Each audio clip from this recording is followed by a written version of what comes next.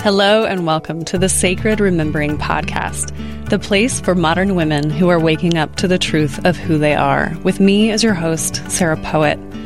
Now, if the word sacred is throwing you a little bit, that's okay. Have you had that moment as a modern woman where you went, wait, I left something of myself back there along the way? Well, if so, then you're already on a path of sacred remembering and you're actually in the right place. We know that modern women are rising, but we don't do it by fighting. We do it by remembering who we are and standing in that truth. And here in this space, we remember together through stories and tools and curiosity. And in doing so, we bring forward the place of women in our modern world. Now let's begin.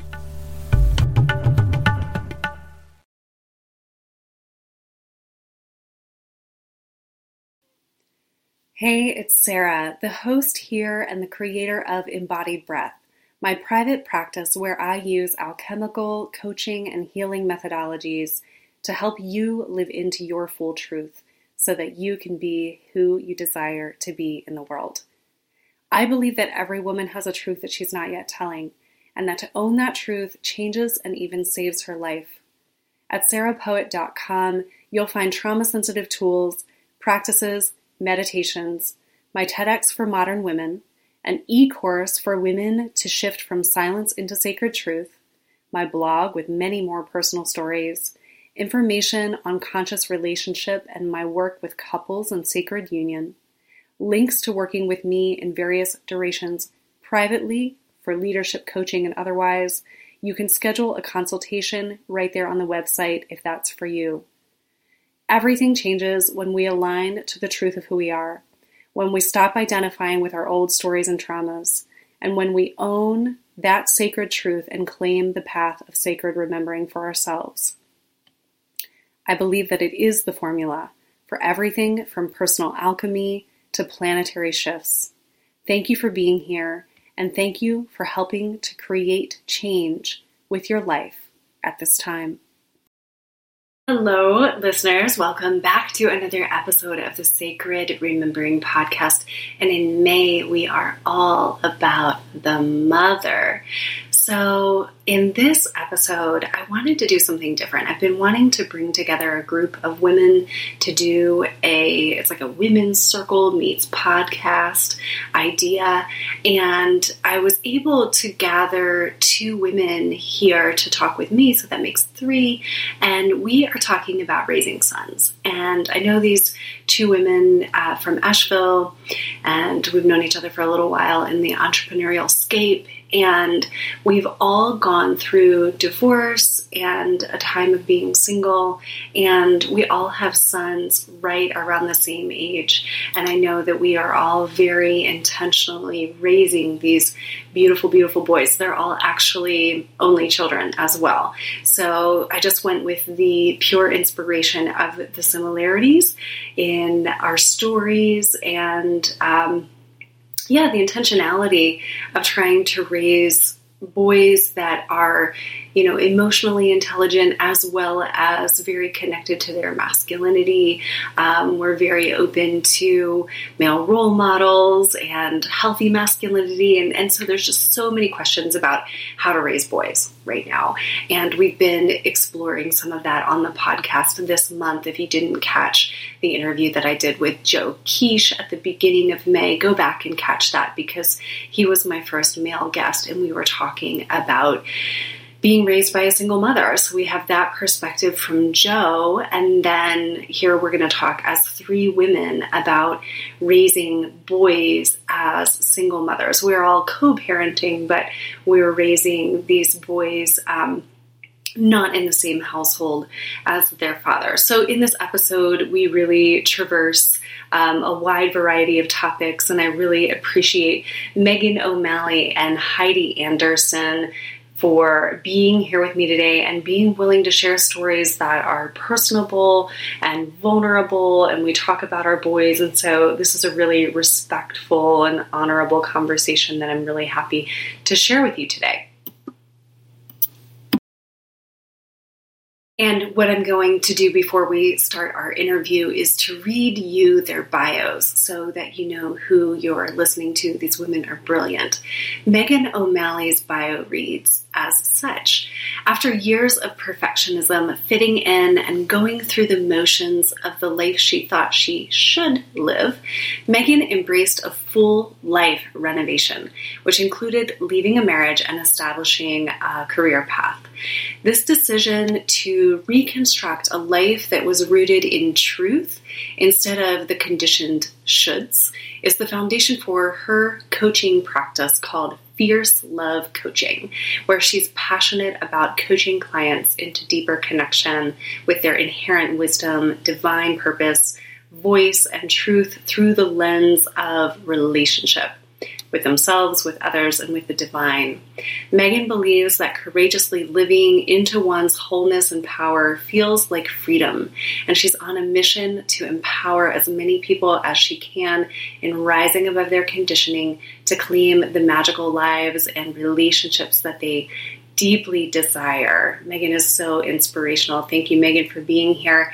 And Heidi Andersen is a licensed clinical mental health counselor and supervisor, and she's a certified eating disorder specialist and embodiment specialist as well. She's the creator of the Reclaiming Beauty Journal and Wisdom Deck. It's a really beautiful deck available on Heidi's website, so check that out. And it's a resource to help women shift their relationship with their body from self-critical to self-compassionate. She currently maintains an outpatient private practice as a body-centered psychotherapist specializing in treating the intersection of trauma, attachment wounds, and eating disorders through a somatic approach, and offers groups, workshops, and retreats in this realm. Heidi is also proud mama to a 10-year-old son, and everything else is really her side gig, she says. So thank you, Heidi, for being here as well. Here's the interview. Hey, today I'm welcoming two guests at the same time to the Sacred Remembering podcast. We have Meghan O'Malley and Heidi Andersen. Hello and welcome. So excited to be here. Thank you, Sarah. Yeah, so this is an experiment because there are three of us on one podcast, but I kind of had this idea about women's circles on the podcast, so thanks for saying yes to that. And the two of you were invited into this because we have so many similarities between the three of us in how we are raising children. And so I was kind of writing the list of similarities, and I was like, okay, we all have one son. The sons are right around the same age, like they're all 10, 11. They are sweetie pies, sensitive, intuitive, conscious little growing men. We all are entrepreneurs on a heart and soul path, on a spiritual path. We are all no longer married to the fathers of our sons. And then there's been a journey of some sort after that divorce, that there was a period of time where we're claiming a lot of ourselves, meanwhile raising this beautiful son, and coming back into partnership, or there were single times, there were partner times, there were oh shit times, like all of that. So so those are some similarities. I don't know if you all can think of any others, but those are the commonalities. And I know some of our struggles were really real and resonant with one another. And so I just wanted to do a whole episode about raising sons and raising them consciously, meanwhile being awakening women. So awesome. Do you all want to start with an introduction of each of you and maybe what you do in the world for listeners to get to know you a little bit? Heidi, you want to go first? Sure. Well, I'm so excited to be in conversation with you too about this topic. And My work in the world is I work mostly as a body-centered psychotherapist with people who are struggling with their relationship with their body, disordered eating behaviors, and all of the trauma and attachment wounds and issues that create vulnerability to those kind of behaviors. And I do that work mostly through a somatic approach. And that's a big part of what I do every day, and also being a mama to my son, Joey. So that's me. Thank you. Mm-hmm. Thank you. Yeah, another similarity is that we all have backgrounds helping people. Yes. You all went to like counseling school together, right? Did you get your master's together? Yes, that's where we met. That's part of what makes this journey so cool is Heidi and I met in grad school and then, of course, graduated and both became therapists. And it was several years later that, you know, Heidi went through her separation and divorce and evolution. And then I followed. And when we found that out, there was just this sacred understanding and connection in that journey together. So yeah, there's no mistake that we cross paths. Yeah, Meghan and I were in the very first class of the whole program. It's called Helping Relationship, and we were each other's partners in that class. Perfect. We were counseling each other when we didn't know what the hell we were doing. And some awesome foreshadowing. Bonded for life. Yeah, exactly. Bonded in vulnerability and messiness. Yeah. That's the real. So, okay. So I was, I don't know, like 32-ish, and my son was 5 when my divorce process started. My ex-husband and I had been in relationship for like 14 years. So it was a long time, but we'd only been married for 4. That was kind of the last hurrah. So my son was 5. I don't know if y'all want to share like where your kiddos were on that age spectrum. So my son was about 4, if I'm remembering correctly. I will speak to that process being a bit of a blur. I don't remember numbers and dates very well, but I think it was 4 to 5-ish. And my son, Joey was about to turn 3. Okay. So a little bit earlier. Yeah. And he doesn't have a lot of memories of when we were all together. So, and my son does. It was, he remembers everything. And like, he's a rememberer. He holds details. So it's been very interesting to see, even at 11, what he remembers and grieves, and he's sentimental. So that's been an important part of the journey for him. Mm-hmm. Yeah, we have one picture of the whole family that he has in his bedroom. And then we have from when he was like 3. And then we have another from, 4th grade graduation or something like that, where we all were getting along well and took a picture. And he's like, great, I'm going to put this on the bulletin board and have that. But they're growing up in a very, I don't know, flexy situation. Like sometimes Kurt and I, my ex-husband, sometimes we're getting along well and sometimes we're not, and try as you might to not put the kiddo in the center of that situation. Like he's going to pick up on it. He's sensitive. He's going to know. And really looking at how that shapes his identity, and working with a therapist to try to ensure that doesn't, shape too much of his identity. But yeah, I do want to say that I'd like to talk a little bit more about those processes, just anything that's coming up around, what it's like to try to co-parent. First of all, we know that these relationships are, we're all divorced for reasons, right? And I also want to say that we're all, nobody's here to bash anybody else. We honor that everyone's on a life journey, and these fathers, I've never met the fathers of your children, but these fathers are the fathers of our children. And so, a couple of weeks ago, things got pretty tense, at the beginning of quarantine, got pretty tense with Kurt and I, because quarantine just kind of had that way of revealing things to us that were under the surface. And I found my way back to my heart, thank God. And I said to Kurt in front of Rowan, I said, you know, I so honor your part in Rowan's life. Like, we're not getting along right now.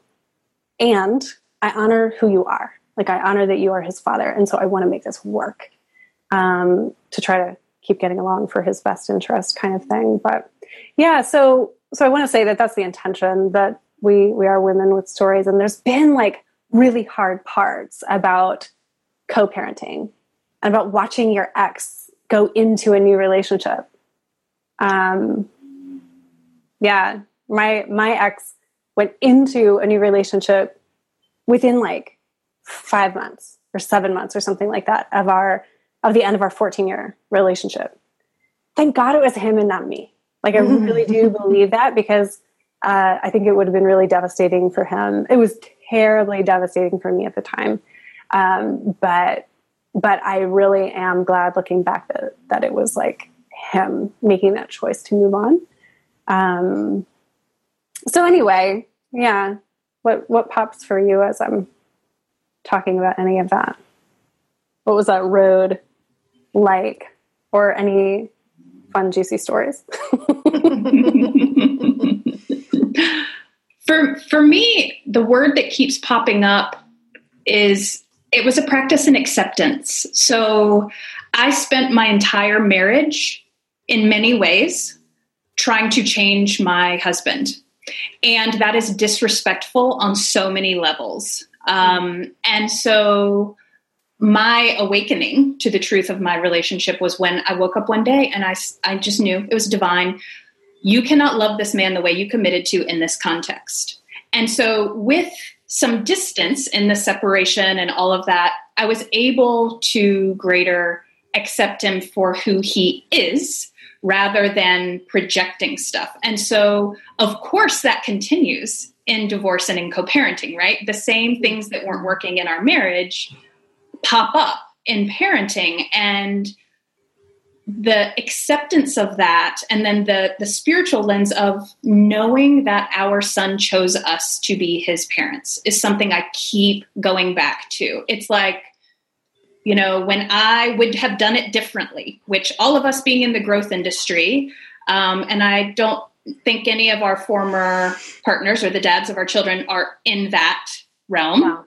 Mm-hmm. We have a different perspective. And so trusting that my son chose this way and accepting that I'm going to see things differently, as well as that I'm going to go to the fucking mat when I need to, right? Like, there are some things that are non-negotiables, but they are very few and far between, because I know my practice is in acceptance and trusting in the resiliency of my child.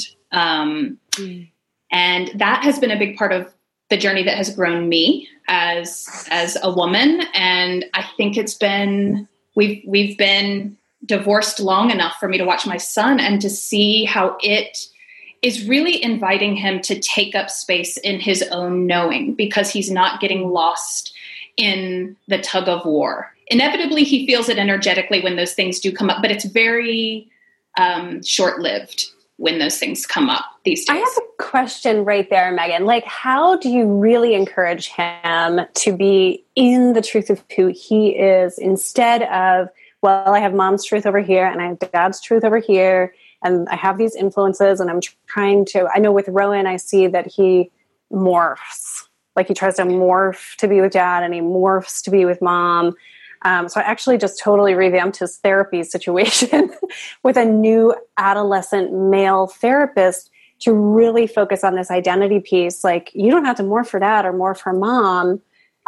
Who are you? So I'm curious, like, what your practices are around that as a family, or that's what you know about that as a therapist. Well, as a former therapist, I'm coaching now so that I can, live different rules. But the foundation of it is to really invite him to sense into what's inside over and over again, and to name the energy that is outside of him. We are both intuitive, and my intuitive nature and language really helps. And so I can say things like, I know you felt the energy back there, right? or I know you feel that something's going on with mom and dad. And I'm careful to use language that is as non-judgmental and nonpartisan as possible. And then I affirm that both of us love him, both of us want the best for him, and I invite him to be curious about what's going on inside. And I don't pressure him to inform me of that. Because I don't want him to get stuck in pleasing, because he's a natural pleaser. Yeah. Which is a part of my own childhood that I can see in him. So really just inviting him to be curious is the best way that I know to do it. And owning my part very overtly to him, like, yeah, this is something that you can tell it upsets me. And that is for me. That is between me and your dad, or that is just about me. That is nothing you need to take responsibility for. Because kids are very eager to take responsibility, because when there's something important going on in our lives and we don't feel like we can control it, we make it about ourselves. Yeah. That's the way it works. My years of doing child and family therapy taught me that, and it's very apparent. And we keep doing it as adults, but often those patterns start very early, and I don't wish that for him. I wish to invite him back to his knowing over and over again, and I guarantee I mess it up. But my intention is always that. Yeah, I can really relate to what you're saying, Megan, as far as really wanting to give permission for my son to figure out what his true feelings are about situations, because he also is, and maybe this is just an adaptive thing when you're going between two households, like trying to figure out what's the ways of being that's valued in this house versus what's the ways of being that's valued in this house. And I think my son really appreciates that my house is a place where we can talk openly about how you're feeling, and I'm giving him the language for that. But I also get the sense that sometimes he just wants to be let off the hook of that. And so giving him permission to say, Mommy, that I don't want to talk about this right now, has been a really important thing for me to recognize when is it best for me that I'm trying to get something from him rather than what's best for him, and teaching him how to communicate his feelings, but also be able to set boundaries around where he gets the choice in what he wants to share or not share. So that's been an interesting edge to play with, because I don't think there's a lot of feeling communication that goes on the other side of the family. So I think he's also trying to figure out what that balance is. Yeah. And we speak to the transition a lot. It's like, whenever we're shifting in any way in any area of our lives, there's that in between the two things, right? And I learned this growing up as a divorced child myself, or child of divorce, I should say. My mom said it would take me between 12 and 24 hours to adjust. And I would be kind of prickly when I'd come back from my dad's, because it was a very stressful environment. And so I see that my own son goes through that, not because the environment at his dad's is bad, but just because it's very different. And so we just name it. And he'll express, anxiety. I can see it in his body, or he'll name it. It might be a stomach ache. And we'll say, you think that might be the transition thing? And just ask what he needs. But naming the transition kind of names the difference and feels like it almost helps that part of his world be understood. Like there's no expectation that it's the same. I get it. You're adjusting. You're in two different worlds, and affirming that that's challenging. And how cool, right? Like dad's house is super fun, all the video games. And mom's house is the house where he can talk about all the feels and cry for no reason. Like how cool, you get them both, and how challenging that you navigate them both. So true. Yeah. Thanks for all of there were so many little snippets in there of inherent recommendations of like how people can help their kids through these transitions mindfully and consciously. And so I really, really appreciate that. Yeah, definitely that transition time. And I love what you're saying about naming it, Megan, just like naming it, just naming what you see. So like we as parents have this sort of metacognitive view where we can train ourselves to look around and name for them, like, okay, since I picked you up, I noticed that you are, wanting to lay in bed, or since I picked you up, I noticed that you're raising your voice, and then like, what might you need, and naming that and helping them in that transition for sure. For sure. And like, in doing that, so I think what I want to talk about next is our underlying feelings as the mothers, right? Because sometimes we're activated in maybe that transition space, or maybe like just you, like I get pissed at his dad. And then there's this really important self-control, monitoring what I say, so that can be going on, but it's super important. And I talked about this in the episode that I did with Joe Quiche. Super important that we not like take that frustration with their father as women, whether married or divorced or whatever, and project it onto the kid. Mm-hmm. And like a couple of weeks ago, I was having a really hard time not doing that because he was acting in certain ways that reminded me of his father. And it was kind of my like, oh fuck no, this is not going to happen. Like we're not going down this road. And I had to talk to people about it, talk to his therapist about it, my partner about it, and say like, I am really having trouble not projecting right now. My anger for this adult man onto this child. So yeah, how do you manage that? Abundant personal responsibility practice. That's the word that comes up, is like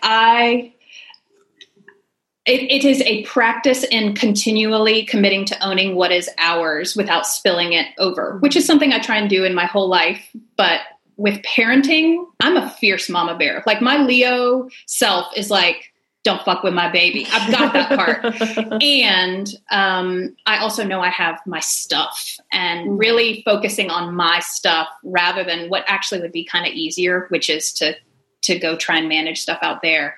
And I learned a lot about that from my own experience growing up, because like I mentioned, my dad's house was not a great place for me to be. And my mom never talked shit about my dad. She never did. And she would validate my feelings. She was a school counselor, so she would do that, but she never showed that she didn't want me to go. She never did any of that. And as an adult, I asked her how. I was going through my divorce, and I was like, how did you do that? That situation was so much worse than what I'm navigating, and I get triggered. And she said, I never wanted to add to you feeling more torn than you were. And I trusted that you would see and know what you needed to see and know. And so I think there can be this protective thing that comes up of like, I want to make sure you're not going to choose to do this pattern, whatever. And again, it comes back to that, like, how can I take responsibility for my shit and trust my child, to trust their wisdom and trust their own sacred unfolding, because they're there to learn the lessons that are there. And all of us on this call have learned through the challenges, the adversity, when we, and they have their own version of that. That's a contract with their dads, and they have contracts with us yet to be determined. Like, I don't know how my stuff is going to get all over my son. Probably be sitting around when he's 40 telling me, but yeah. Thanks to all the good communication skills you gave him, Meghan, right? Well, here's the thing. I just know what I have to give, and I'm going to give that abundantly. There are inevitably blind spots that, he's not getting from me. But I believe the people that do the most harm to themselves and others are people that aren't connected and aware of their inner world. Like, so if I can just direct him to that over and over again, everything else is going to be easier, I think, with that awareness. But that's what I got. Yeah. He chose me maybe for that. My experience has been a little different because I always say that my son is the best combination of the best parts of me and the best parts of his father. So what I see in my son a lot is all the things that I remember really loving about his father. So that actually has been really healing for me. But the thing that has been the trigger has been because it's, when you're home alone with your single child, there's it's like a, stew of emotional stuff happening between the two of you. And so early on in my situation, I remember my son getting really frustrated with the way that I was chewing. Like he was like, "Mommy, you chew so loud," and he like was going off on me about it, and it triggered the rejection wound from his dad. And so I was like, how do I not project onto my son this fear that the more that he knows me, that he's gonna leave and not love me, right? So we had kind of an interesting moment where I had a little bit of a meltdown. And then it was really important. And I think this is part of what we're teaching as we're raising sons is, when those moments happen, to sit down and say, like, you don't have to take care of mommy. Like mommy is the feelings that I'm having are my responsibility, and I have all the tools that I need to take care of them.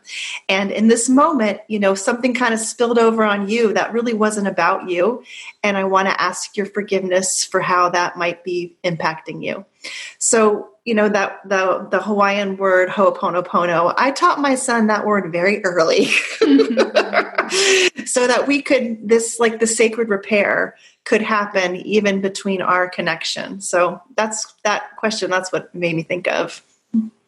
You two are so wise. Like, whether that's therapeutic training or whatever, I'm like, oh my God, yes. These are lucky boys. So, Megan, you said something about like my shit spilling over onto him, and I had entered, so I don't really date a lot. Like I don't do anything casually in my life. Everything is deep.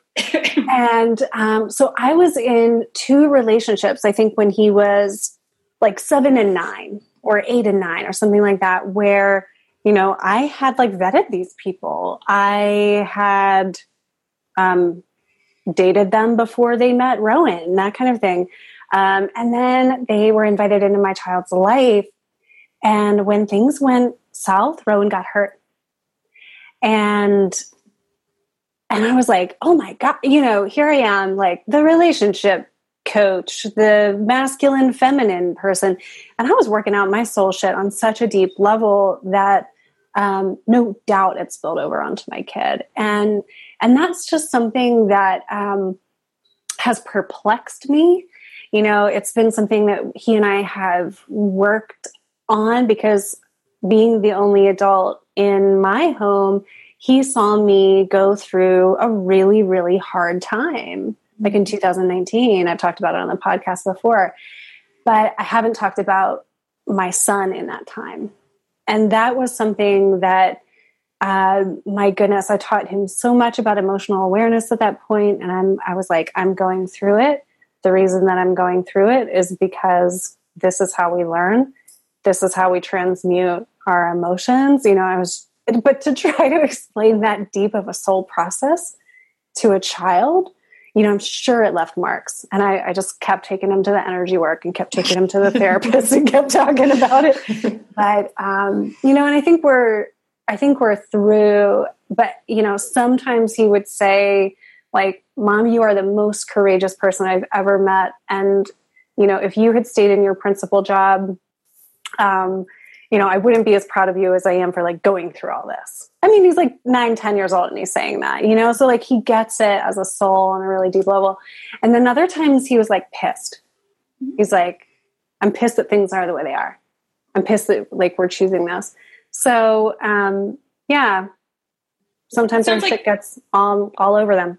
Sounds like we're creating a space of full permission to feel for both of you. Yes. Yeah, for sure. Yeah. It was messy. And I guess like me telling that story is an invitation to talk about those parts where like, we're so fucking well-intentioned, as the women that we are, as the parents that we are. I know many listeners are like, yeah, I'm well-intentioned. And then we fuck up, and I think that messing up in those relationships or exposing him to men that like, he loved, oh gosh, all sorts of things came up. Like, oh, is he going to think that men reject his mother? Is he going to think that men just ghost? Like I introduced men that I thought were positive role models. And then it turned out that they operated out of this deep, deep shadow. And I was like, what mark does that leave on my little boy? You know? Mm-hmm. So, yeah, anything that pops after I share that, whatever arises. But yeah, dating relationships, how they fail, how to pick a kid. Anything there? I mean, my son basically jumped up and down every time a dating relationship failed. I mean, not in my face. Not in my face. Yeah. Well, literally, actually, the first time he saw a man kiss me other than his father, he walked over, and this was like 2 years ago. So he was 8 years old. He walked over with these big tears on his face, and he grabbed me and he says, "This is my Heidi." Mm-hmm. And I was like, oh my God, we are going to have to work. We're going to have to talk about this. Yeah. Well, and Heidi, that's interesting. My son was not exposed to any of my dating partners until my now husband. Mm-hmm. I got the picture pretty quickly, whether something was going to work out or not. Thank you, intuition. And had some guards up that were pretty firm. But that transition of she's my mom and I don't want to share has been this very fascinating thing. And if I did not have such a conscious, emotionally aware partner, it would have been hideously ugly because it could have easily been taken personally. But it was just, the adult, the man was able to say, I get it. He's figuring this out. You've been it. And he hasn't had to share you. Every time he comes here, it's been just the two of you. And at his dad's house, he's the extrovert, I'm the introvert. So you can imagine how that plays out. Like he's sharing his dad with lots of people. It's a very fun experience, but he's sharing. Whereas with me, it was like, Mama just wrapped her energetic arms around him. That was it. And all of a sudden I was wrapping my arms around somebody else and he was not feeling it. Yeah. This is exactly the same with my son because his dad remarried and they have together a total of, 6 children, right? And my house is mommy and the cat and the dog. Yeah. But I honestly think that I'm going to look back. So I've recently started a new relationship that's feeling pretty good. And so Joey has sort of met this man as mommy's boyfriend. And the first night that he came over, when he left, my son came over and sat on the couch with me and just started to cry. And I started to cry, and he was just thankfully giving him words and teaching him about how to communicate his feelings. He's like, I know everything is going to change, and I'm just feeling very sad about that. And I realized that I was feeling sad about it too, that it had been really this beautiful experience of that intense connection. And I think when I'm on my, getting ready to die, I'm looking back at my life, that moment when my son and I just kind of grieved at the transition is going to be one of my favorite memories. I'm kind of tearing up right now about that. So Rowan and I are moving in with my partner right now. Yeah. And it's bringing up all these things that you were talking about. And, and it took Rowan a longer time to trust my partner, Doug, because of the previous two. But this man is showing up very, very differently. It's just, I wouldn't be moving in with him if not. And I picked Rowan up from his father last weekend at the exchange. And Kurt said, "Hey, by the way, he's struggling to share you." And I was like, "Thanks for the heads up." So he had talked to his dad about that. And then I asked Rowan if he wanted to share. And he said, "Well, I'm just really struggling with your kissing parts, kissing him, and then your kissing parts, kissing me." Contaminated! Especially during now. And that's what he said. He's like, "Mom, there's coronavirus. You can't be kissing everyone." Yeah. So we're working on that, and he's like, "Can I, when do we snuggle? When do we have our time?" But yeah, it's a really beautiful age to be really able to be really transparent about this, and he's coming into his individuality, and there's this man that is a really amazing role model entering his life. You know, Meghan, I know that you feel that way about your husband, like, you know, and your husband did or did not have children before. He's got 2 older children. Okay. So it's kind of, you know, the transition on my end is not the same because they got their own stuff going on. Mm-hmm. Yeah. And what I can say about this, it's like blended families are, you got to let them simmer a bit. And for me, it was hard. And I think it was hard for my son at first when he was worried about sharing me, until he had the time and space to really cultivate his very own relationship with my partner. And I knew when I left my marriage that the only person he would my son be invited to connect with would be a really amazing man, and it would be in service of his growth. And so I trust in their connection, and that has lessened it, along with some boundaries. Like, we still have special time that is mom and son time. And I feel like that's really, really important. And a lot of what I decide is based on what didn't work in my own growing up. Like, I felt like I lost my mom to her husband when she married. And I was like, no, that's not going to happen for me. We're going to do this one different. Or this didn't work in the transition and co-parenting, so let me try and do it differently. My hope is the pendulum isn't swinging too far. I'm just trying my best to find the aligned in between. Yeah. But it is sweet to watch him cultivate a relationship with, it's like a bonus man, right? Like, he's got his dad who he has a wonderful relationship with, and he's got like this extra role model so that he can tease out his masculinity with more data. Yeah, right. Well, thank you for saying that. Yeah, because they are all at this age where, you know, we lived in a tribal culture. They would soon be leaving the mama's nest. Exactly. Right? Like, they would soon be pulled by the men out of like women's camp, and they would be made into men, like rites of passage, right? I've been thinking about that a lot lately, actually. You have? Yes. Yeah. What have you been thinking about? Well, just about like, what are, as a mom, what are the limits around what I can offer my son that he needs for his growth, right? Like, I think I've taught him about emotions. I've taught him about how to take responsibility for them, how to regulate them, how to communicate them. And there are things that I feel like that he needs to learn from the masculine that I just do not have the capability of doing that, because that's not my nature. And I've just been thinking about that a lot lately, as, you know, he's going to be 11 this summer. And it feels like, you know, there's something really important that not being in a traditional family is missing in our dynamic. And I feel like it's important as women for us to recognize that there is this other need that our sons need at this developmental stage. Yeah, absolutely. And like, in some ways we can go out and try to supplement that. And then in other ways we kind of can't. I think if I were honest with myself, owning my shadow on my podcast, like I love, like I make myself do, you know, that's probably what I really wanted from those 2 other relationships. Like, I did feel that anxiety, or like, I want my son to have that experience in this home, or I want him to have like more experiences with men. And then when I totally gave up on that, like, poof, you know, the partner appears. Ta-da!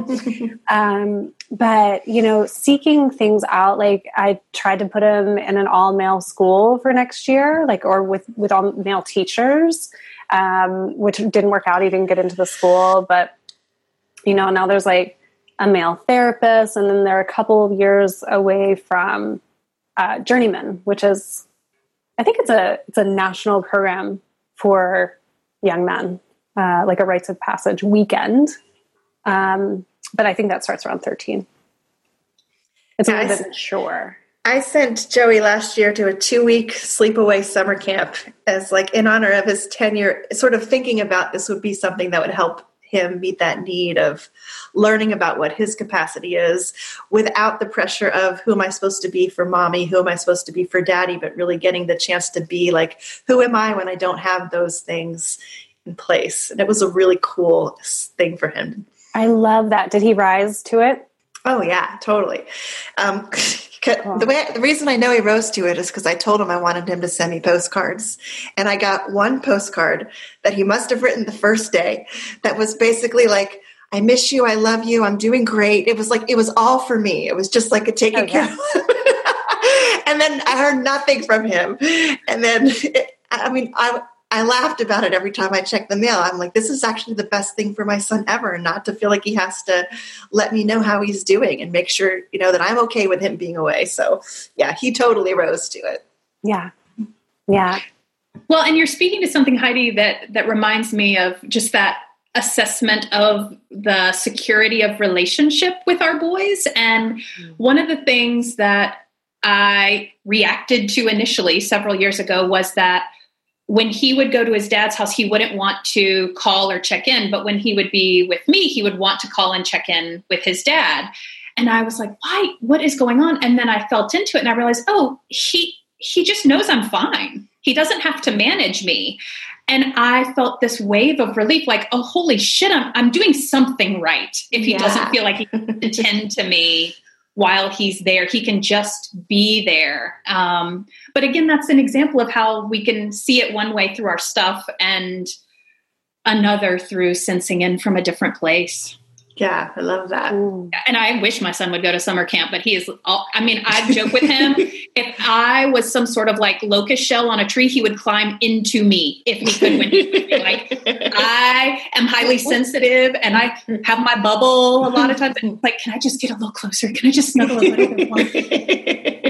I brought up summer camp. He's like, no, too long, too far. Rowan too. He's like, I'm not doing that. You're crazy. No. Yeah. And part of me is like, you might need to. So one thing that comes up, and this might be for the closer men in our lives, like the men that we are in partnership with, but also, there were periods of time where I was not in partnership and I had male friends that really played a role in Rowan's life. And this podcast is like mostly women listeners, of course, but I really would love to hear what was awesome or what is awesome about how other men in community step in or treat your son that elevates your son. And I just wish that more men thought about this, or more men like knew the importance. I mean, getting back to that, what would be going on in the tribe, like all of the men would be mentoring the boys, right? Mm-hmm. And for years we carpooled with a good friend who had two boys, and he would just like scoop up my son. And if my son needed to be disciplined, he would discipline him. If my son needed to be taught how to respect his mother, he would be taught how to respect his mother. And Ben just like jumped in, and it was so amazing and so helpful. I don't even think Ben knew what he was doing, or maybe he did feel this sense of community with like, hey, there's this woman. She doesn't have this male essence in her household. And so I'm just going to like step right in. My friend Andrew would take Rowan when he was younger, and Andrew would like wrestle with Rowan on the trampoline. And, Rowan's own dad doesn't do that. Like, he's like not a physical contact person, but Rowan loved it. And so like every couple of weeks I was just driving over and like, there you go, Andrew, like take Rowan and get him on the trampoline, but those things are just so, I don't know. There's such gifts that really men can be providing women, like single mothers of boys. I want to shout it out. Yeah. What else comes up for you around that? Oh, we had a friend, we had a friend named Bruce that Joey and I actually both kind of met at the same time at the grocery store. So Bruce kind of came into our lives because we had sort of this magnetic, both Joey and I both did. And Bruce was just, he's still around as a friend. And Joey actually mourned the fact that mommy wasn't ever going to date Bruce. But Joey picked that one for you. I know, he really did. But I think like Bruce just came in, and I mean, one of the things that Bruce would leave and Joey would be like, Mommy, did you see his muscles? So like kind of the strength of the masculine was something that he really embodied. And he also was just really interested in Joey and like ask about the kind of things that he was excited about at school, or, you know, what kind of stuff did he like to do? Tell him about his friends. So he just demonstrated interest in Joey as a human that I think just felt so good to Joey, and just sort of this like love of life. He has a real passion for life. And so kind of infusing that into the dynamic that we had at home was just really nice. So a shout out to Bruce, because he has been such a great connection for us both. Yeah. Thank you to the Bens and Andrews and Bruces of the world. Yes. Yes. Yeah. So all of our boys, I think, have in common that they are sensitive souls. And after coming out of a career in education where I worked primarily with male adolescents for many, many years, I can say that that's very, very typical. Like the male heart is way more at the surface than most people imagine or want to give credit. I don't know. But how do you parent or guide or, nurture that sensitivity, meanwhile nurturing, I don't know, is it feminine, masculine balance? Like, how do you think about it? How are we raising these sensitive young men? First thing that comes up as you offer that into the space is less of a gendered conversation and more of a masculine, feminine energy conversation. And I think my own personal and spiritual growth informed the way I'm able to meet my son, of course. But my journey was that I was conditioned to very much lead with the masculine. The masculine energy of doing, striving, like creating structure and certainty, all of that was something that I had built a lot of my life around. So when he was born, he came to wake me up. And I started doing a ton of, I was already in personal growth, but lots of spiritual work. And as I came into my own feminine energy more and my own connection with my emotional sensitivities, because I am highly, highly sensitive and I was working really hard to suppress that. And no wonder I had anxiety my whole life. And so by the time he was old enough to really have these conversations, I was able to have those conversations because I've been having them with and for myself, just connecting to that more feminine realm and having language and experience to meet that, and just capacity. One of the most poignant moments I remember in parenting him was he, about a year after the divorce, was having panic attacks. And it was when he could process the stuff he had been suppressing. And I remember we would do all the tools, right? Like the butterfly taps, and we would go get fresh air, all the things.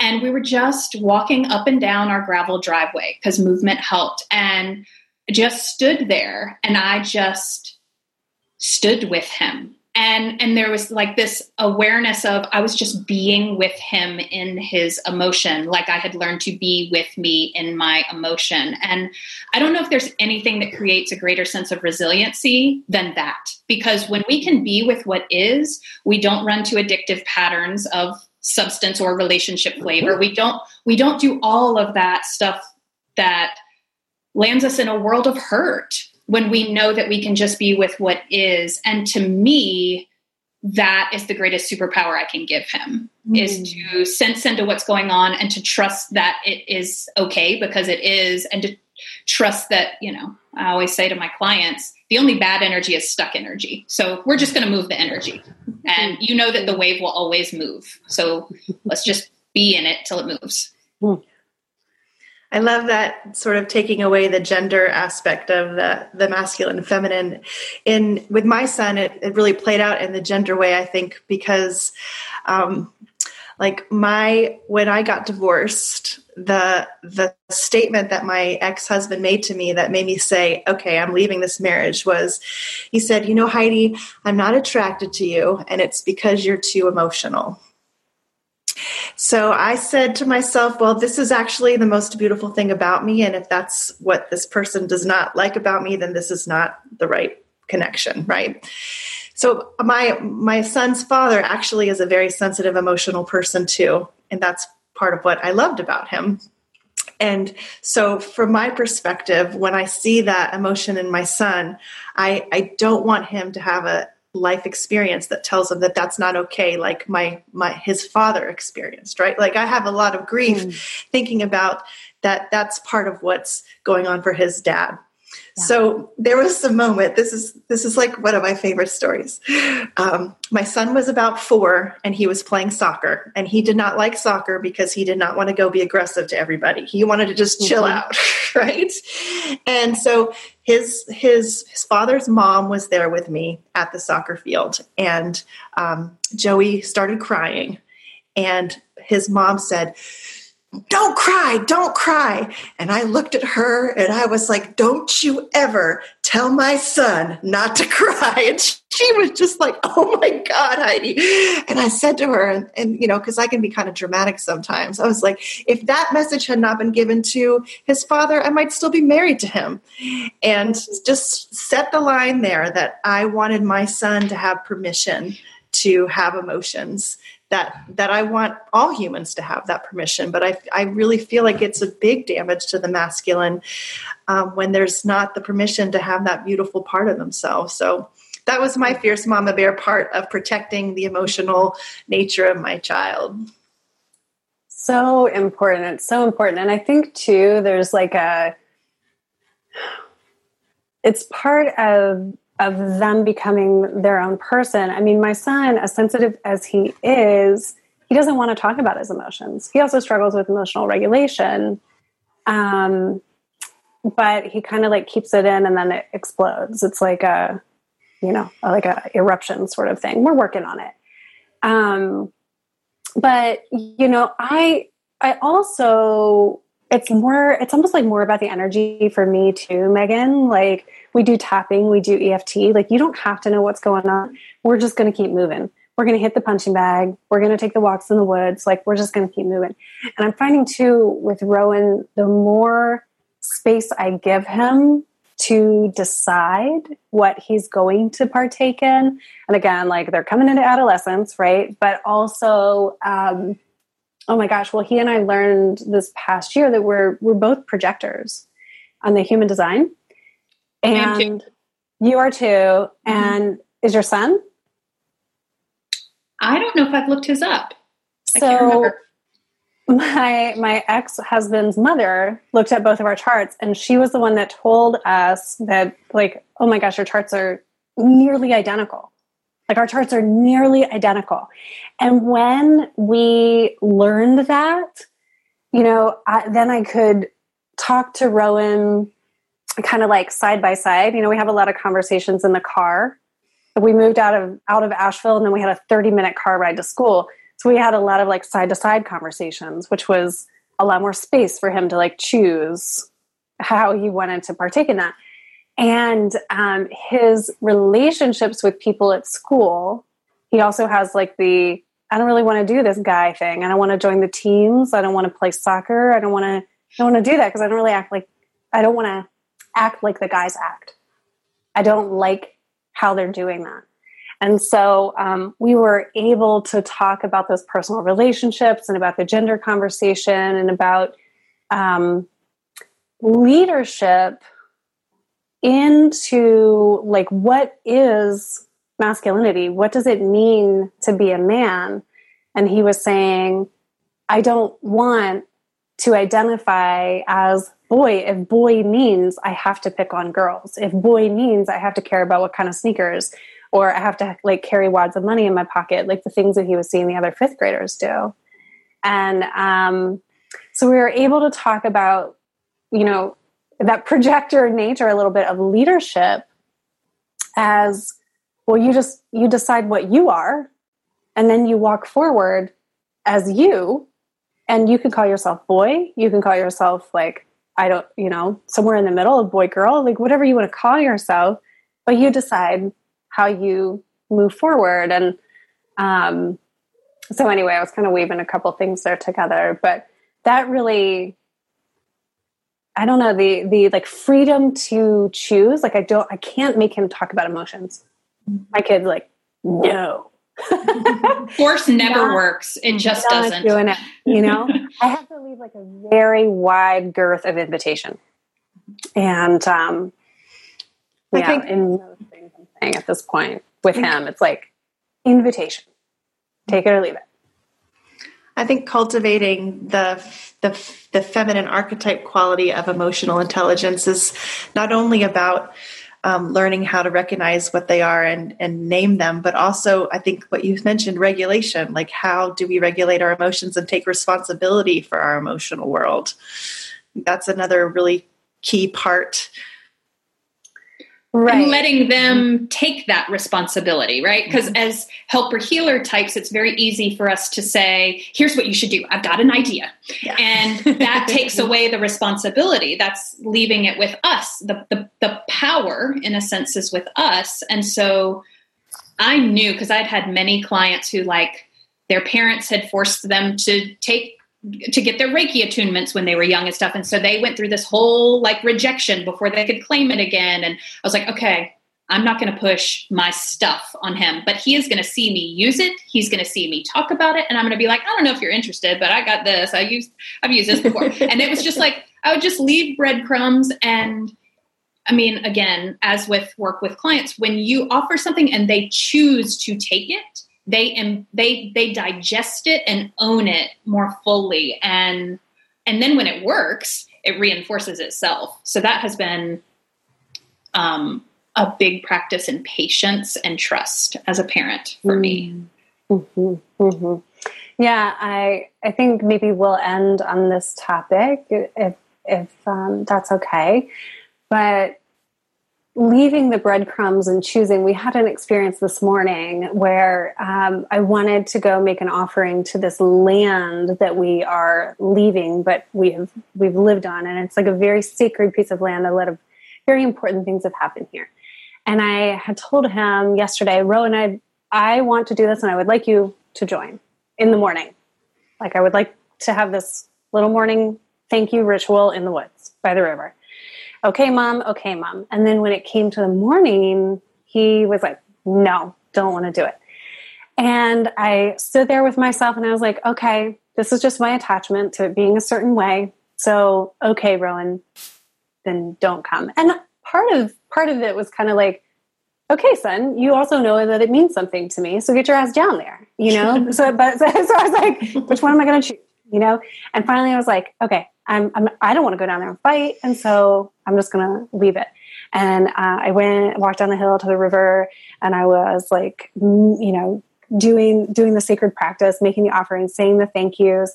And he came down, and what he had needed was, we had packed all of his clothing and he couldn't find his warm clothing. He wasn't saying this need, you know, he's just like, I'm not going out. And so he had found his warm clothing, put on his warm clothing.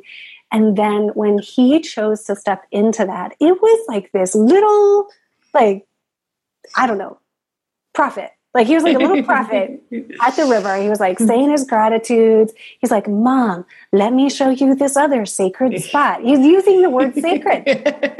So he's like, who is this child? Who is this child? He's your child. Yeah. So he's like, he's hearing it. And then he needed this wide open girth to like choose it. And then when he stepped in, he was actually leading some of the practices and just really just stepped in fully and totally embraced it. So, but if I had pushed it, it would not have happened that way for sure. Yeah. But yeah, anything about sacred practices for your boys?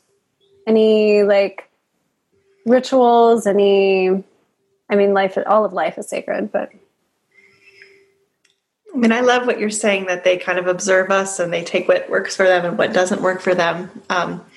One thing that Joey and I do is, I don't know if y'all know the Anne Lamott book, it's called Help, Thanks, Wow. Mm-hmm. And it's like the 3 things to say prayer about. So since Joey, we before bed every night, we always say, help, please help. So we ask for help for something. We say a thank you, and then we say a wow. And often it's the same thing for him. Like he usually says, please help me have a good day tomorrow. Thanks for all the fun I had today. Wow, I can't believe how much I love all my family, especially my mom. So he is pleasing me a little bit. But I think I just like that this ritual has been put in his mind around something to focus on. So that's one of our sacred things. We did for several years, and he kind of, I guess, outgrew it. We may circle back, but we did at bedtime, because that's such a sacred time, rose, thorn, bud. Mm-hmm. I don't know if you all are familiar with that. Rose is something like a good thing that happened that day, something you're grateful for. Thorn, something that was challenging. And I really like that one because it invites them to name it, and not in a problem solving way. And then bud, something you're looking forward to. And we also got to the point where we would add petals, which was kind of our twist on it. Something you want to let go of and not take into your dreams and into your day tomorrow. And we did that every night for probably 2 or 3 years. And of course, the intention behind it was just to have a meaningful conversation and to really hold the both and.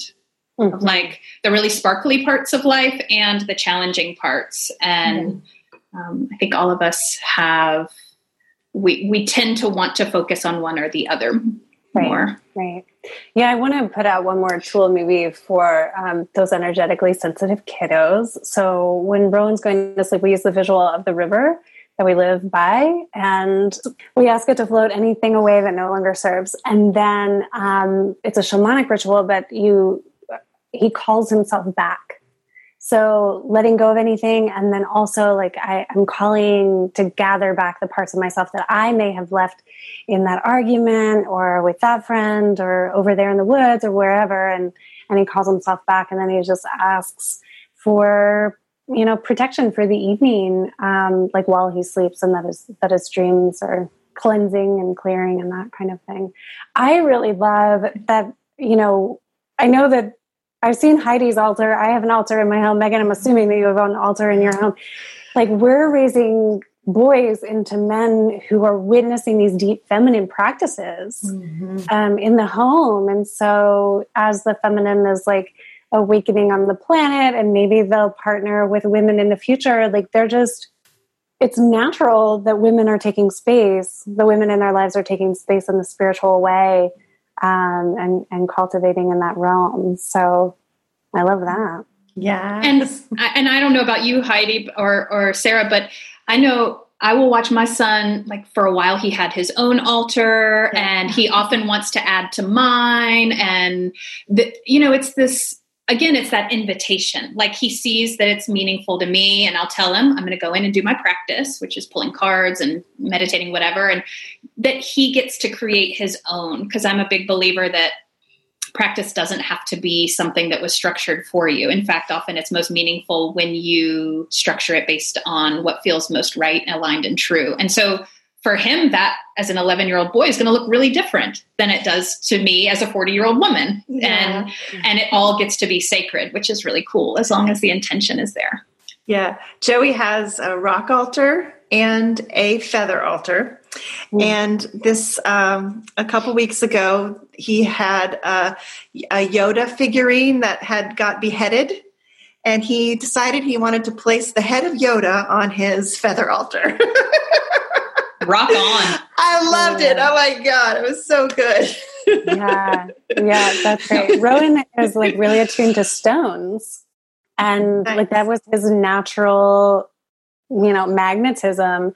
And so when I would do Reiki, he would get out stones, and he's like, okay, Mom, let me put stones on you.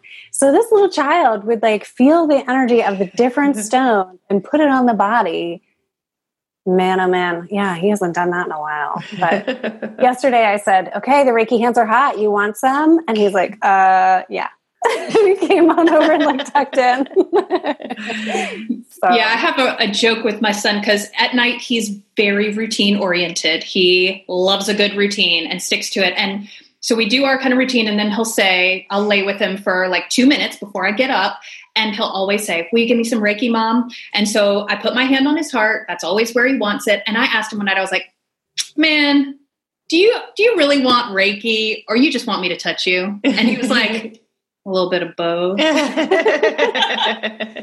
Yeah. So my flavor of the sacred is also very quirky and human and real. And I think that goes well with pre-adolescent boy needs. Yes, it does. Totally. And normalizing for him too, like the touch. Yeah, touch feels good. Rowan's been like snuggling into bed and he's like, I don't want to sleep with a shirt on anymore. I'm too old for that. And so, oh my gosh, what he would do if he heard me telling that on my podcast. I'm sorry, son. But, he was just photo. But he was like, skin feels good. I was like, skin does feel good, but I want to continue to cultivate that. Like, yes, touch, skin, also responsibility, also, all the things. But like, you don't begin to shut off from your emotions or to shut off from touch or shut off from mama. Just because you're becoming a young man. So awesome.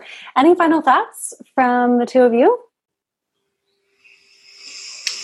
What comes up for me is just this bottom line reminder over and over again, as a parent of any child, but especially I think there's something between a mother and a son, is like, he is initiating and inviting my growth and evolution at every stage in the game. Probably even more than I can be affecting him. And just through all of the messiness, because there has been messiness, there will be messiness in parenting and trying to cultivate that understanding that it's all got such beautiful and sacred purpose for both of us. And there's this sense of trusting in the messiness and trusting in the not knowing that I keep coming home to. Thank you. Mm-hmm. Yeah, and my closing thoughts are what Meghan said. Beautiful. Well, and actually, if I could add to that there's no shame in that. I think, my mom and dad will joke all the time about like, Joey's raising you as much as you're raising him. And when I first hear that, I get sort of a little bit of like a little shame trigger, but I love how you just said it, Meghan, because it just speaks to the truth of what all relationships are. They help us grow. Yeah. And it's humbling and it's meant to be. That's how growth is there. Yeah. I love it. Yeah. Sometimes I'm just like, okay, what's Rowan doing? Even when he's like, I'm not going to the river with you, Mom. I'm like, okay, he's wise and he's on his own path and his path is informing mine. So it's all sacred.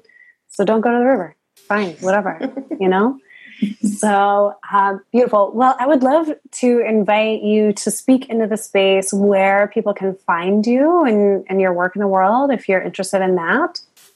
Meghan? Yeah. So I'm Meghan O'Malley and my website is fierceloveway.com.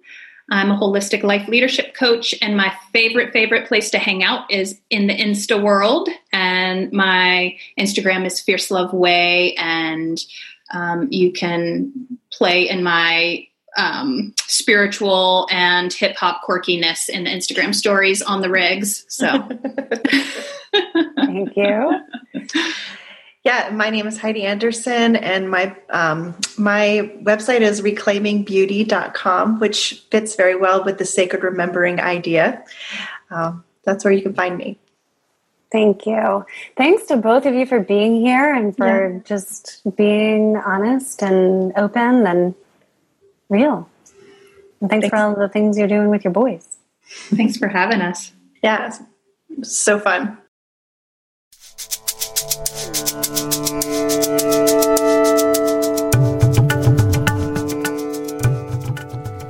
This is Sarah Poet of Embodied Breath, and thank you so much for listening to today's episode. I'm curious, what was your biggest takeaway? Remember that you are not alone on the sacred path, and women are rising now together. You can visit my website, sarahpoet.com, for more tools and inspiration to support your sacred remembering path. Please be sure to check the show notes, subscribe to this podcast, share with a friend, and leave us a review wherever you listen to podcasts. I love to hear from you.